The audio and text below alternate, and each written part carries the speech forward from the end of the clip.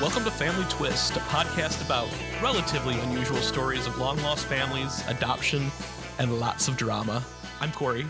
And I'm Kendall, and we've been partners for over 16 years. Hi, it's Corey. Kendall is taking a little time away for his birthday, and he's hanging out with his sister Stephanie. In the meantime, we've been planning some really awesome guests for upcoming episodes, as well as continuing to tell Kendall's story. Today is a bonus episode, and it is not a current interview. It goes back a few years, but I started my career as an entertainment journalist, and when the opportunity arises to interview a legend, I jumped at it. So today's conversation is with the incomparable Carol Channing. Now, Carol revealed some family twists of her own in her autobiography, which leads to the twist we talk about in this interview. Carol and her middle school sweetheart were able to reunite after Carol wrote about him in her autobiography and he tracked her down. And 70 years later, they got married. It's an amazing story, and, well, I'll let them get to that. Hello, is this Dr. Channing? Oh, Dr. Channing, I like that. Yes. Is this Corey? This is Corey. Yes, hello, Corey. I'm expecting your yes. How are you this morning? Oh, I'm fine. So how's this chilly California weather treating you today? Oh, it's beautiful here. You see, it's cold, all right, but there's snow on the top of the mountains all around the valley, the Coachella Valley. Yes. Oh, it's gorgeous. The dogs bark at it because it's so beautiful. It's just gorgeous. Oh, I knew you're all very cold. Well, actually, I'm in California as well. I'm in the San Francisco area. Oh, yeah, well, we were raised there. Yes. Yes, 2 weeks after I was born, we came to San Francisco. Wow. Yep. Well, I did want to thank you very much for the work that you do in arts and education, because I know without those programs in public schools that I would not be the person I am today. So I know how important they are. Ah, thank you. I'm glad that happened to you, too. It happened to both my husband and me. The theater programs, the fine arts, I think that they're definitely essential to helping, make people fully, very well-rounded individuals. Absolutely. Oh, now how long have you lived in San Francisco? Just about a year. Oh, that's all. Well, I got to grow up there, and so did my husband, Harry. And we grew up there, and it was a metropolitan art colony. And everything came to San Francisco because it had a guaranteed audience. Right, exactly. Yes, and Saul Hurok. I mean, you couldn't do that in Wichita. Right. But he brought everything from Europe. Yaeshi Nomura from Japan, Japan's greatest entertainer. Oh, Anya Enters from Paris, because he knew he would sell out in San Francisco. Right, exactly. And I got to see every one of them growing up because I had a 50 cents a week allowance. You got to see some pretty amazing things, I would imagine. Oh, I got wonderful dance pantomime things, and I was able to hear Marian Anderson sing. Wow. in our old opera house, and but we had an opera house that we were very proud of, but they built a new one, and it's gorgeous. And I was the second one in it. They had a contest for children, what American citizenship means to me. And I won it, and the prize was a trip to Honolulu for anyone you wanted to bring with you. And I just turned 16 years old, and I took my mother. And we had a wonderful trip. Oh, wow. I bet that was fantastic. As important as arts are in the schools today, what are some things that just regular folk like me, what can I do, or what can people do to get involved? Oh, thank you. You see, arts did something to Harry and me when we were up. I met Harry when I was 12 and he was 13. Okay. I thought he looked biblical. I thought he looked like Moses sitting on Mount Sinai eating a fig. You know what I mean? Right. That wonderful big biblical look. Oh, well, he's still that way. And then after 70 years of separation, I think it was 70, it may have been more, we got married. Wow. So I was busy in New York and on the stage 65 to 70 years in the live theater with very little time off. Right. He had a beautiful 65-year marriage, and I had a miserable 42-year marriage. And we picked up right from where we left off because we fell in love with the arts in public schools during the Great Depression. Wow. It was the Depression. I wondered, how do we always have gas for the car? Harry he organized a band that became a school band for dances and things. Right. And he organized it, and music was his, and we discovered poetry together, but he used to book us on weekends for political rallies. That's the only people that had any money at all. And I thought, how can we always have gas for the car when people don't even have a car to put gas in?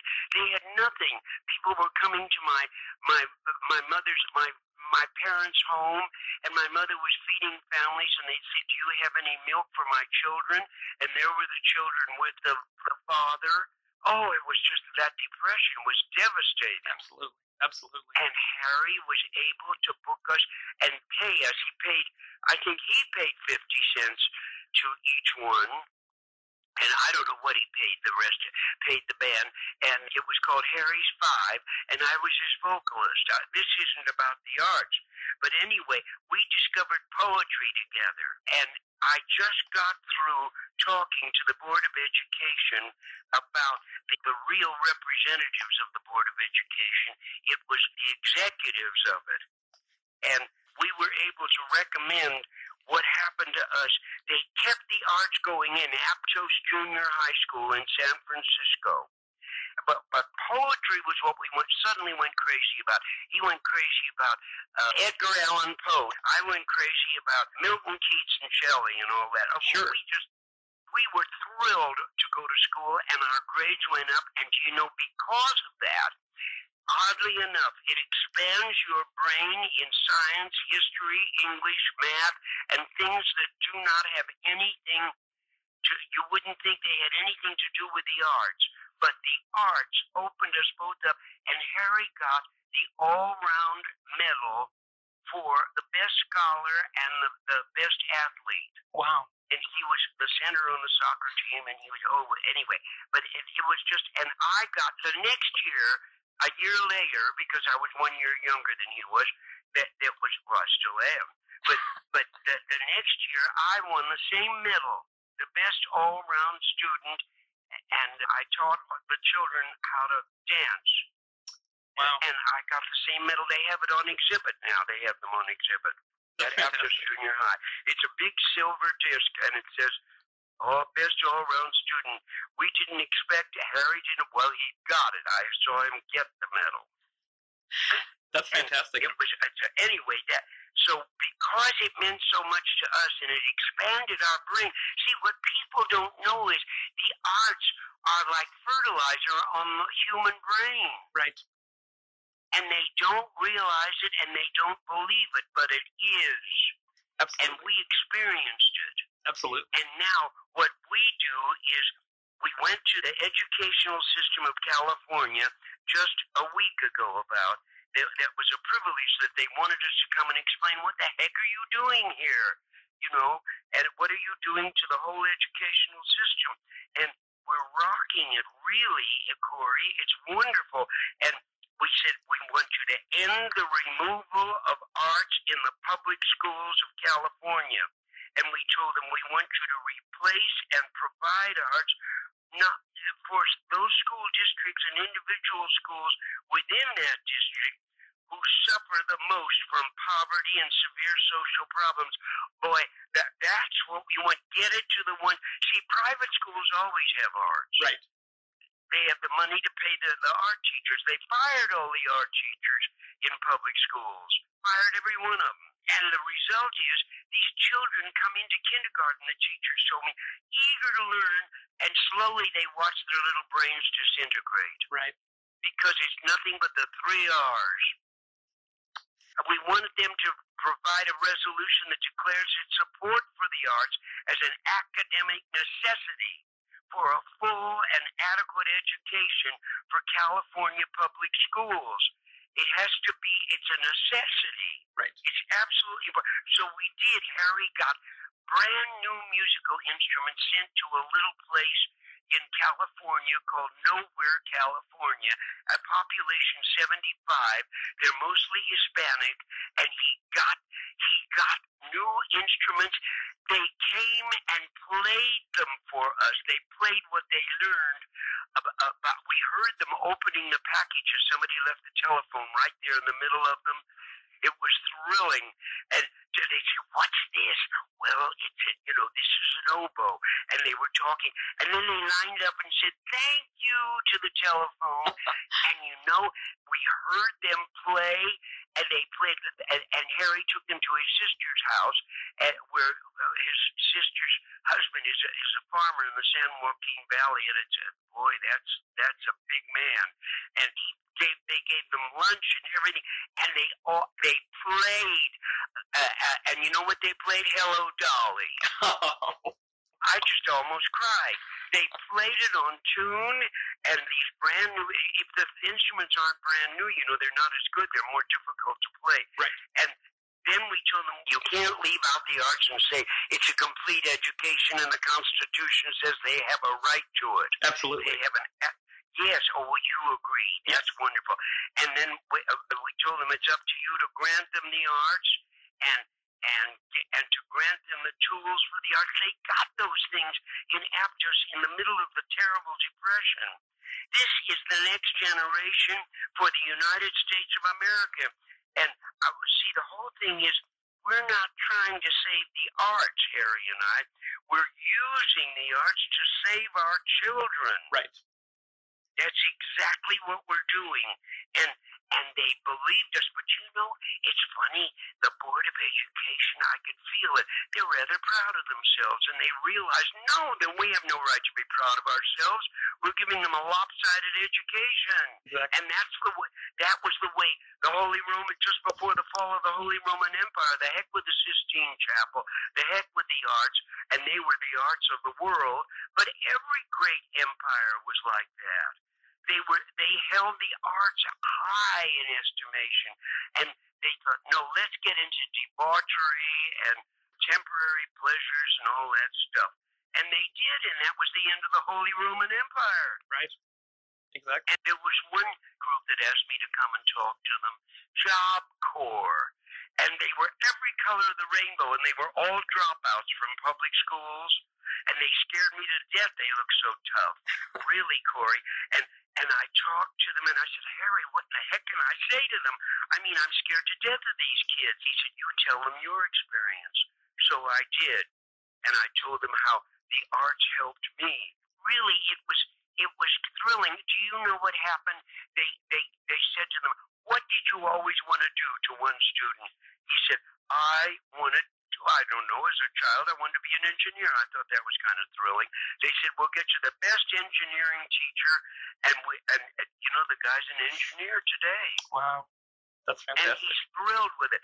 And the girls who are pregnant or on drugs or something, they went back to school, and they have a nursery at the school. They went back to school. I couldn't believe it. I just told them the truth, what happened to us. Because of being exposed to Milton Keats and Shelley and sweet, sweet, sweet Open and Pierce. And then I told the Board of Education just the truth, what meant so much to me. Oh, what of the wing? This is Edna St. Vincent Malloy. What of the wing that yearns to soar? The feet that plead to dance? Shall not a heart hope long and more to master circumstance? And that I remember, it was, my father happened to write that in the front of a book that he gave me about teaching. And I thought, gee, that's it exactly. What of the wing that yearns to soar? And they won't let them soar. The feet that plead to dance, they cut off their feet. They can't dance now. Absolutely. Absolutely. None of that. And that's what they did. And they all sat there and said, my gosh, it's true. These are the heads of the Board of Education. It's true, and it is true. Somebody wrote a song for me. I just keep talking. Shut me up when you You're fine. You're fine. It's okay. Really? Yeah. All right. There's a truck driver in Modesto, California, where Harry was on the city council, and John Wyatt, and he was a truck driver, and I harangued him so about this art subject. Do you realize that we're going down the drain just like every great empire, the Greek Empire? When they get into debauchery and they get into pregnancies and they get into drugs and all that stuff, it's because they're bored stiff with the 3 R's. And not everybody is, but those that some people naturally cotton to. But I can see where fathers get. Anyway, he wrote a song for me, and by the time he got to San Jose, the thing was written because I kept haranguing him with this. Can I sing the song for you? Sure, absolutely. Okay, I'll sing it a cappella. Okay. All right? Okay. The show must go. I sang this to the Board of Education. The show must go on. Make sure the marquee's lit. The show must go on. Don't let the spotlight sit. The future's at stake. Our schools now implore us. Just give kids the chance, and you'll see one day their skills will advance. Move over, make way. The arts must keep their place in education. The show must go on. Come on and board the bus, the show must go on.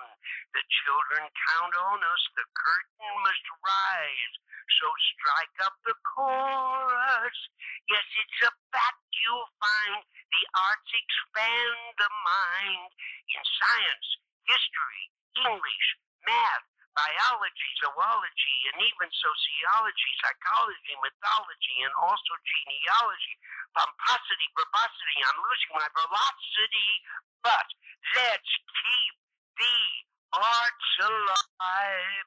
Let's keep young hearts alive, because the show must go on. And that's what I sang to the Board of Education. Wow. And you know they swallowed it. That's fantastic. That was wonderful. Yes, it was wonderful. And they all said, my gosh, they didn't really realize that the arts, you see, this is the whole thing. They fertilize the brain. Absolutely. The arts do. On every student. And I can understand fathers who say, look, son, you got to support your family. I want you to be able to support your wife and children. So just take 3 R's and business course. And they're not the ones who get the jobs. Right. Exactly. When they graduate from college, they don't get the jobs. It's the ones that were exposed to the arts. They can meet people. They can talk to them. They're thrilled with their education. Exactly. Yeah. And the poor guys, whose fathers thought that's all they needed. I can see how they thought that. But I talked to, well, he happens to be Sophie Tucker's nephew, but he's the head of the Nevada State Board of Regents, and that's the education board.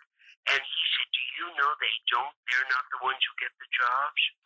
They concentrate on just the 3 R's and a business course, and they don't get the jobs. And that's a tragedy. It is.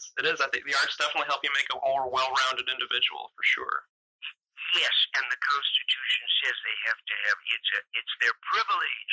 Right. It's not. Yep. It's every child's privilege. And so what we're working for is you see, California's bankrupt, as you know. Right.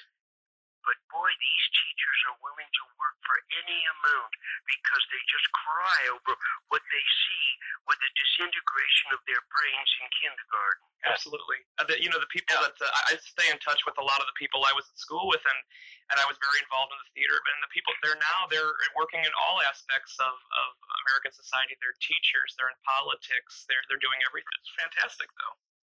Yes, but you do because you're in the arts. Yes, okay. Well, I definitely want to make sure we talk about your new CD as well, which I had a chance to listen to, and it's a really nice collection of old classic songs. How did that come to be? Oh, it came to be because my father was born in Augusta, Georgia, and he grew up hearing spirituals from the neighborhood right near him, and he grew and he taught me these gospel songs. He taught me these songs. Oh, they're beautiful, and he used to harmonize them. And I grew up now there.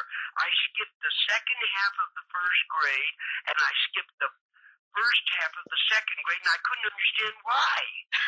I mean, I'm not one of those bright kids that can answer right up, like they can. I didn't do that, and I thought, why? And I asked the teachers. They said, because you catch on to everything much quicker than the other students. That's what the arts do for you. The singing with my father. Exactly. And so I got to sing these gospel songs in Modesto with this truck driver who makes records, the same one, John Wyatt, and a guy that's got the machinery for doing it. We did it, and a man came along and said, hey, I'm going to put that on in Nashville. Wow. And he did. And there are wonderful songs on it. Oh, they are gone. See, my father, well, here I am, almost 90, and my father died. So this is like 200 years ago, gospel song. Yeah. It is, and I'm privileged to have them in my head, and I love them. And we would get in the car and drive all the way to Boston from San Francisco, and my mother was in the back seat. She said that was the happiest times in her life. We were singing away. Daddy was driving, and that's what I hear his voice harmonizing with me all the time I'm doing it. Wow, that's fantastic. Yes, and it's just beautiful. I mean, to me, it's beautiful. Now, I don't know. We'll see if it's beautiful to anyone else. Well, how did you decide on which songs to include then? I just took them all. Oh, okay. I did everything my father taught me. I just took every one of them. Oh, there are wonderful ones. Mama, send me a letter. Papa, send me a stamp. Says, hon, won't you please come back home? I hung my jawbone upon the fence. I ain't never seen my jawbone since. Oh, my, lordy me, I ain't got a friend in this world. And that was what the milkman sang from what he learned in church. And he sang it, he would go from house to house, and it would take him just so long to get to the next house, Daddy told me. Wow. And isn't that a wonderful song? That's great. That's really great. Oh, I love it. And he taught me all that. Just all kinds of things that and I hear his voice harmonizing. Wow, that's great. That's great. So I asked in the gospel thing, I said, did you hear my father's voice harmonizing with me on that song? Well, I did. Then we go on to the next one. That's wonderful. It's just mine. It may not interest anybody else, but it's a piece of American history. I wonder, do you think gentlemen still prefer blondes? Yeah, gentlemen prefer blondes. Well, I have to say that Diamonds Are a Girl's Best Friend, that's one of my favorites. That's just a classic song. I think it's just, I can't imagine anyone else but you singing that. Oh, thank you.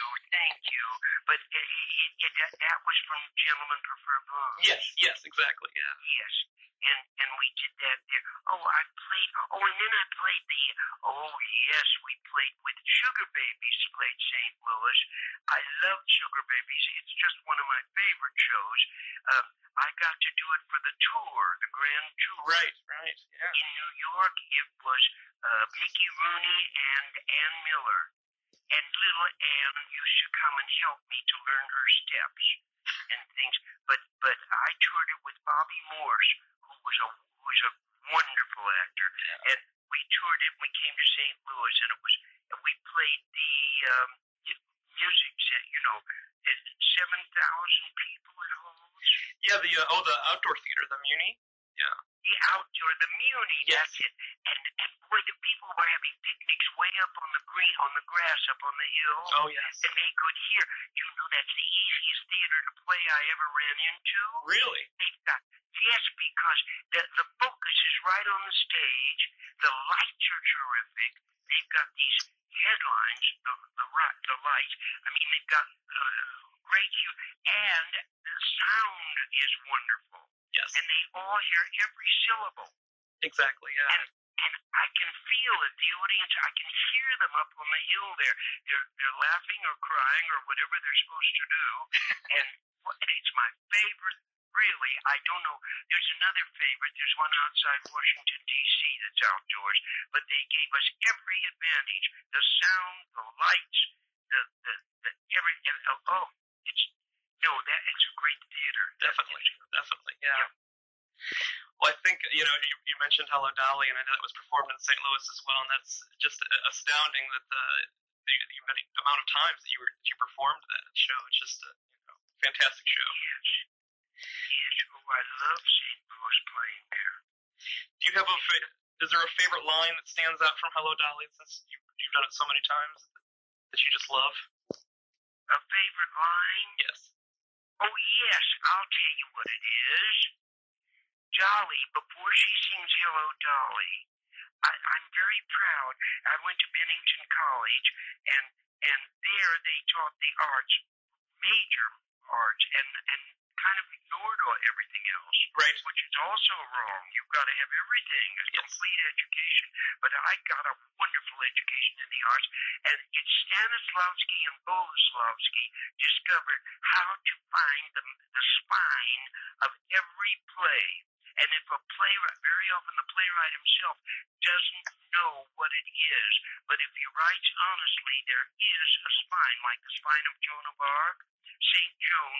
George Bernard Shaw wrote St. Joan, and he didn't know the spine, but there is a spine. To burn Joan at the stake. Well, now I'm off onto but the spine of Hello Dolly is to rejoin the human race. It has to be a verb, because it's an action verb. Right. And so it's to rejoin the human race. Cornelius and Barnaby are stuck in that basement, and they want to get out, go to the big city out there. Anyway, they sing that, and they want to go to New York and rejoin the human race. And Mrs. Malloy, who owns the millinery shop, she's widowed, and she wants to rejoin the human race. She hates hats, and she wants to rejoin the human race. And Dolly herself wants to. She's widowed. She's frightened. Underneath all the thrilling dancing and the funny lines, it's a comedy, really. Yeah. Thornton Wilder was one of our 6 greatest playwrights, the government proclaimed him. And our government. And he wants to rejoin Dolly wants to. At night, her last soliloquy. I found it buried in her last soliloquy, in her final speech. Every night she talks to her dead husband, Yes. Ephraim, and she says, "Ephraim, I want to rejoin the human race, and Ephraim, I want you to give me away at the wedding." And and then comes the Hello Dolly number. Right. Of course, I'm still in love with Hello Dolly. I can't help it. Yeah, no, that's fine. It's been such a fantastic show. Yeah, I actually, that was one of the shows I performed when I was doing theater. Was Hello Dolly.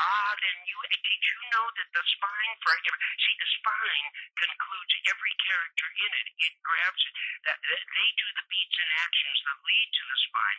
Every character in it, including Dolly, is trying to rejoin the human race. Cornelius and Barnaby. What did you play? I was just part of the ensemble. Oh, I see. Well, that's all right. The ensemble sings a lot of the plot. That's right. Jerry Herman. But I found it. I'm so proud. That is. I had never thought about it that way before. Yes, that's what everybody in it is trying to rejoin the human race. Even Horace, even though he doesn't realize it probably until the end. Horace Vandergelder is there. Of course he is. He fights. He says, I was the meanest and therefore the most hated hated man in Yonkers. Yes. And he was proud of that. The meanest man in Yonkers. Oh, boy, it shows you how rich he was. Yeah, exactly.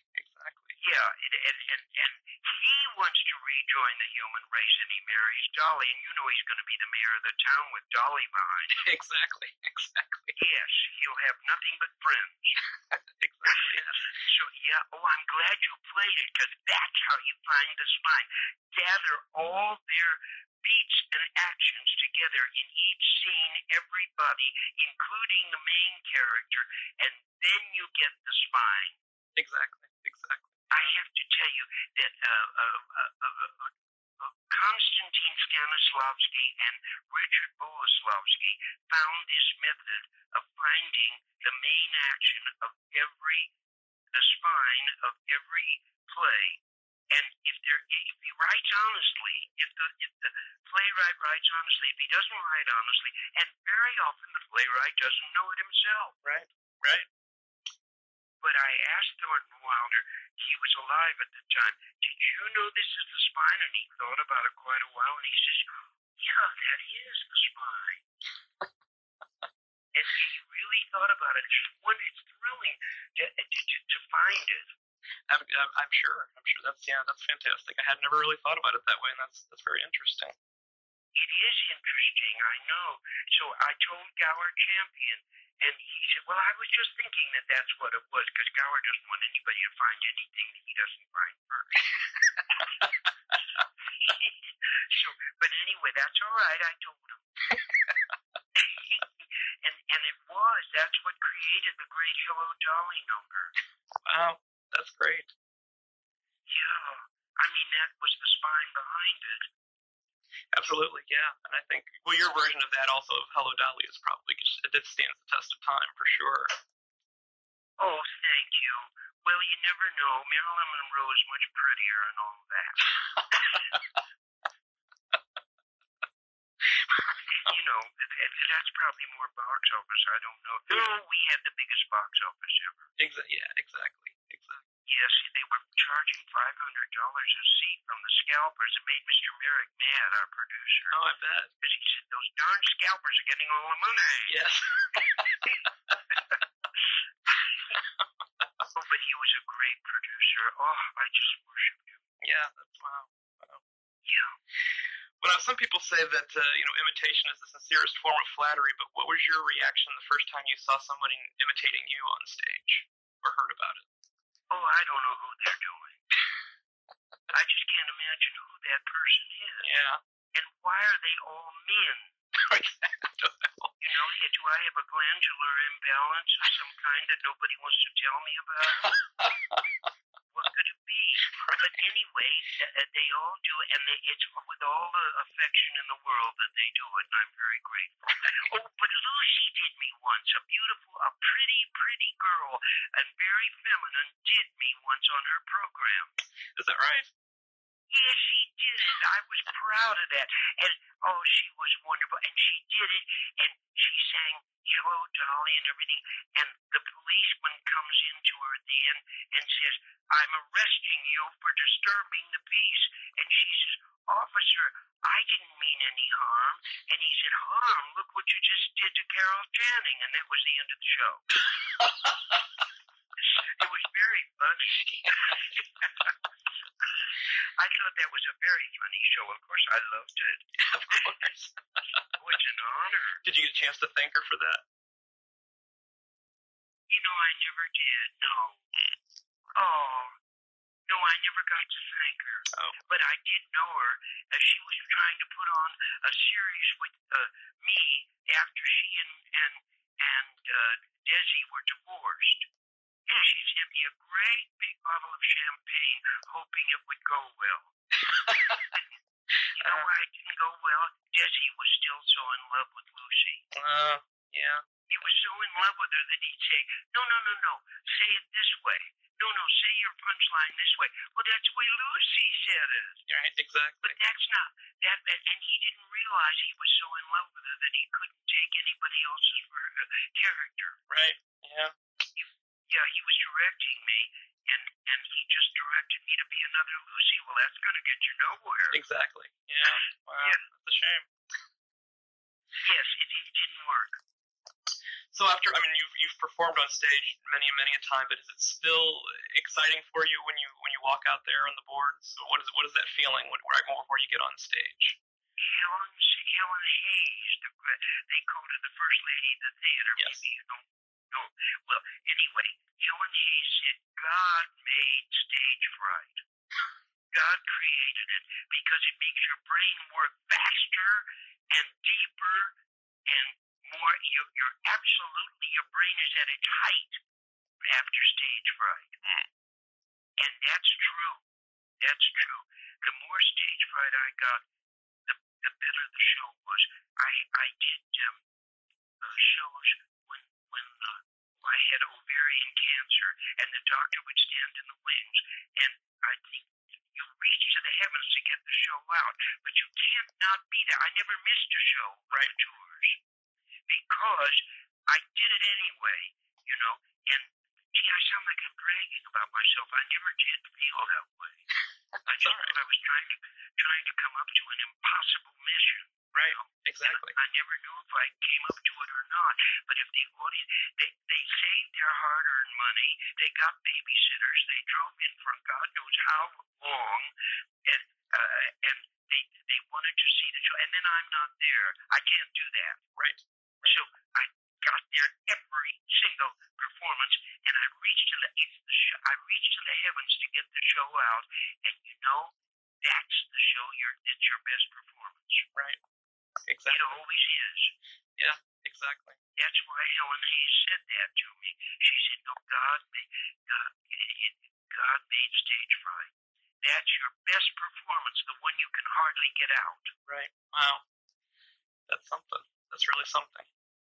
Yeah, there was a girl I worked with in Wonderful Town, and she played my sister. It was the basis of my sister Eileen, and Wonderful Town was, and she was my little sister, and she missed a performance, and I said, "Well, you missed your performance yesterday," and she said, "But I was sick. Didn't they tell you I was sick?" And I said, "But then you missed your best performance. You missed your own best performance." I tried to tell her, and she couldn't figure that one out. That's a difficult lesson to learn sometimes.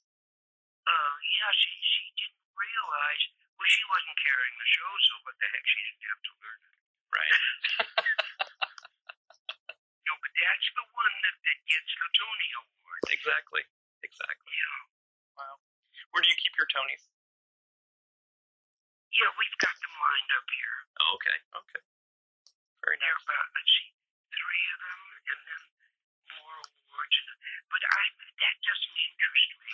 It's the immediate performance. You've got to reach that audience. Exactly. They save their hard-earned money. Right. That's fantastic. Yeah. Yeah, oh no, you got to do it. But that's what kept it fresh, is sheer fright. That you wouldn't make it. Right, exactly. Well, I really appreciate you taking some time to speak with me today. Yes, Corey. Well, thank you so much, and please thank Harry for me as well. I really appreciate what you two are doing for the arts here in California. Oh, thank you. It's a joy to talk to somebody that realizes the arts are so important. Most people don't that interview us. Yeah, it's unfortunate, but hopefully we can do what we can to spread the word. Well, this interview is a joy for Harry and for me. Thank you. Well, thank you very much. You have a pleasant day. You bet. You too. And thank you, Corey. You're welcome. Bye-bye. Bye. A kiss on the cheek may be quite continental, but diamonds are a girl's best friend. Okay, apologies. I had to do my Carol impression in there somewhere. Thanks for checking out this episode. The last time I saw Carol was in San Francisco, and she was having a theater dedicated to her. And the theater kids that gathered to hear her speak and sing were just so enthralled with her, as was I. She was an amazing person, and it was truly an honor to spend some time with her. Thanks again for checking out this episode of The Family Twist, a bonus episode, and we'll be back very soon with new stories. See you soon. This is the Family Twist podcast hosted by Kendall and Corey Stultz, with original music by Cosmic Afterthoughts, and produced by Outpost Productions and presented by Savoir Faire Marketing Communications. Have a story you want to share? Visit FamilyTwistPodcast.com. All our social media links are there as well.